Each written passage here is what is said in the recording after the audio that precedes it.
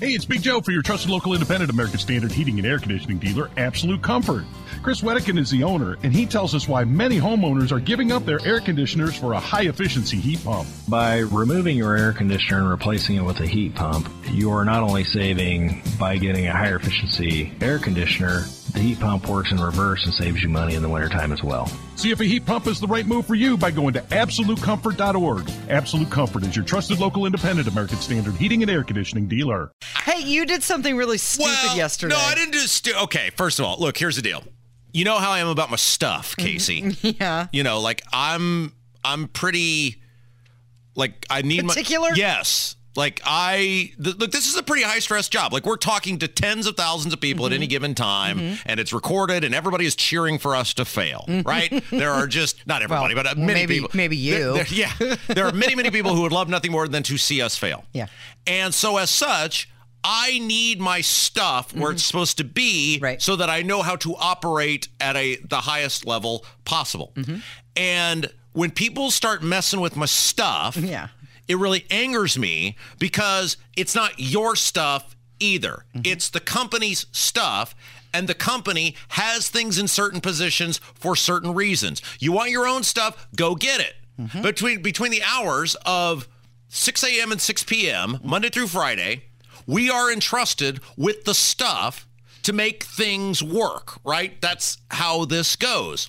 And the stuff with the camera was this ongoing saga, and it was apparently over the weekend. Someone was told, not an on-air personality, but someone else was told, we are in the process of fixing the camera, whatever. Do not touch any of the camera stuff. Just leave it alone. Kev, am I articulating what we were told by someone in a managerial position? That's correct, right? Correct. Yes. Okay. So this person was told, do not touch the cameras, not mess with the cameras. They've been broke. We're trying to fix it. It's a big deal, right? The guy then proceeded, apparently, as we were told, to start messing with the cameras. Couldn't help himself. So then when we came in here the other day, was it yesterday? And the cameras finally got the necessary cables to start working. Now the camera itself is not working properly because Doofus defied a direct instruction. And touched the stuff.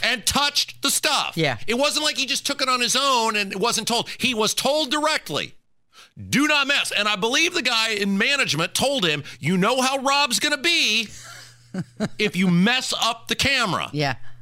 And he did it. And it pissed me off. He poked the bear. And it just like it pissed me off the last time when people moved the thing and didn't put it back. It is not yours. It is where it's supposed to be for a specific reason. You don't come into people's house. It's like when Kev stumbled into my house that night, he had enough of his whereabouts to know, can I do this? Is it all right if I do that? You ask. Kev, when he left, put everything back where he found it. My house was not some colossal train wreck because that's what good and decent people do. And this clown messed with the stuff, caused us a whole bunch of extra work, screwed up the YouTube feed at one point. There was some echo that we were trying to fix. Weird stuff. Because he defied a direct order, and it made me very angry. Yeah, he would definitely fail in the military. Now, what I should have done was taken my anger out on the person who did it. Right.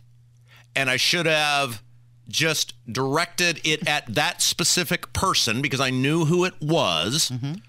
Instead, I made a comment about weekend people as a collective. You did. You made a blank statement and threw everybody in the pot. Now, I did that because it's like Hammer making fun of fat people. I was a weekend person. Right. I can do that. Okay. You know, Is this when you were a junior producer? I was, you think Kev's bad. Boy, you should have seen me produce the women's show. Boy, you would have talked about half-assing it on a daily basis. I can't believe they kept letting me work here, much less promoted me.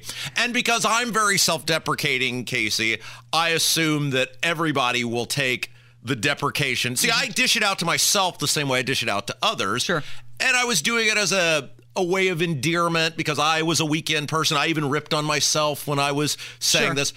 But I've had a day to think about it, and I thought some people that work here may not have processed or understood what I was doing and there are many, many fine people who work on the weekends. Some of them are the very, very fabulous broadcasters. They do many amazing things. Yeah. My intention was never to demean those people. I was doing it in jest and in fun, and my ire was at the one person who deliberately defied a direct order not to touch the stuff, and that enraged me because it made our jobs, while we were trying to do our actual jobs, way harder. And that was ridiculous.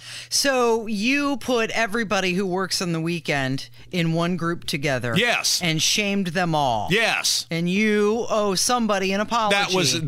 I owe everyone an apology other than the a-hole who, for some reason, defied a direct order and made my job markedly harder. Now, I was angry because other weekend people had previously done the same thing with the camera. So I think I was still angry about that.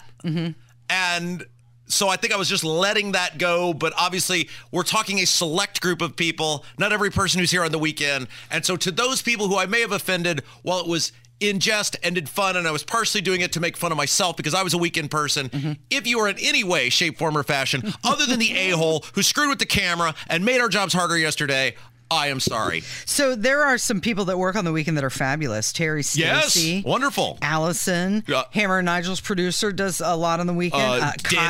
Denny, Pat Smith, Pat Sullivan. I mean, Guy Relford, Ethan Hatcher. I mean, these are some good people. So shame on you for putting them all in one big basket. Oh, I love that. I'm going to get a mom lecture here from you. Don't. I know what you're thinking, and I'm going to stop you before you even go there. Because you're going to owe me an apology tomorrow if you keep walking down that road. Well, so don't. I love the fact that you're like, what is the steps? What are the things you talk about with the steps? The 3-step process. And what are the 3 steps? You have to apologize. Yeah. You have to acknowledge it. You got to own it. Yeah. And then you have to take corrective action. I did the steps. Yeah. And then you're like, you're a complete jerk.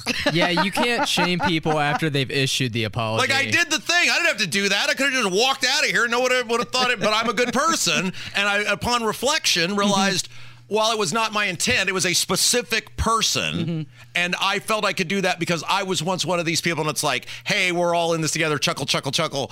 Then upon reflection, I realized people may not have taken it that way. Yeah. And my intent was in no way to offend anyone other than the guy who screwed with the camera, who he totally should be offended because you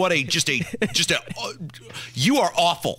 He's on his way to Houston at this point. I hope he hears this, and I hope he knows, because skating out of town. You, buddy, deserve all the criticism because, first of all, you should know anyway, Casey. You should know anyway. And then when you're told directly, don't do it, and you know how Rob's going to be if you do it, and then you do it anyway, well, now it's game on.